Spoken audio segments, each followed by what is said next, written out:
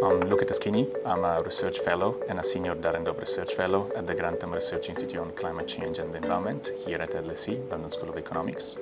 And I'm also chair of the Economic Working Group of the Dahrendorf. Climate change is one of the largest or biggest market failures. Economists usually believe that if the market is left to operate freely, greenhouse gas emission will be excessive. One way to reduce this type of pollution is actually to apply a polluter pays principle. So the idea is to let companies over different households internalize the cost of their emission and their pollution. So there are two possible instruments you could do that. You could implement a carbon tax that is also known as a pure instrument, or you could implement a cap and trade scheme, also known as a pure quantity instrument.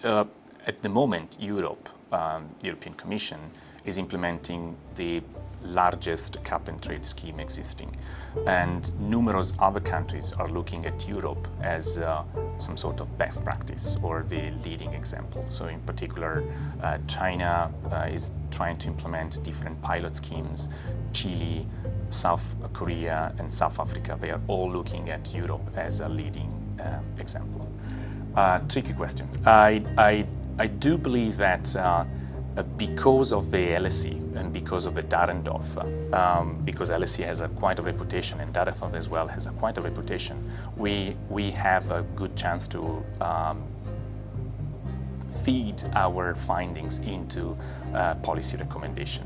Whether those recommendations will be entirely implemented or not, that's a different question. But we've been already engaging with a lot of policymakers in Europe and also around the world.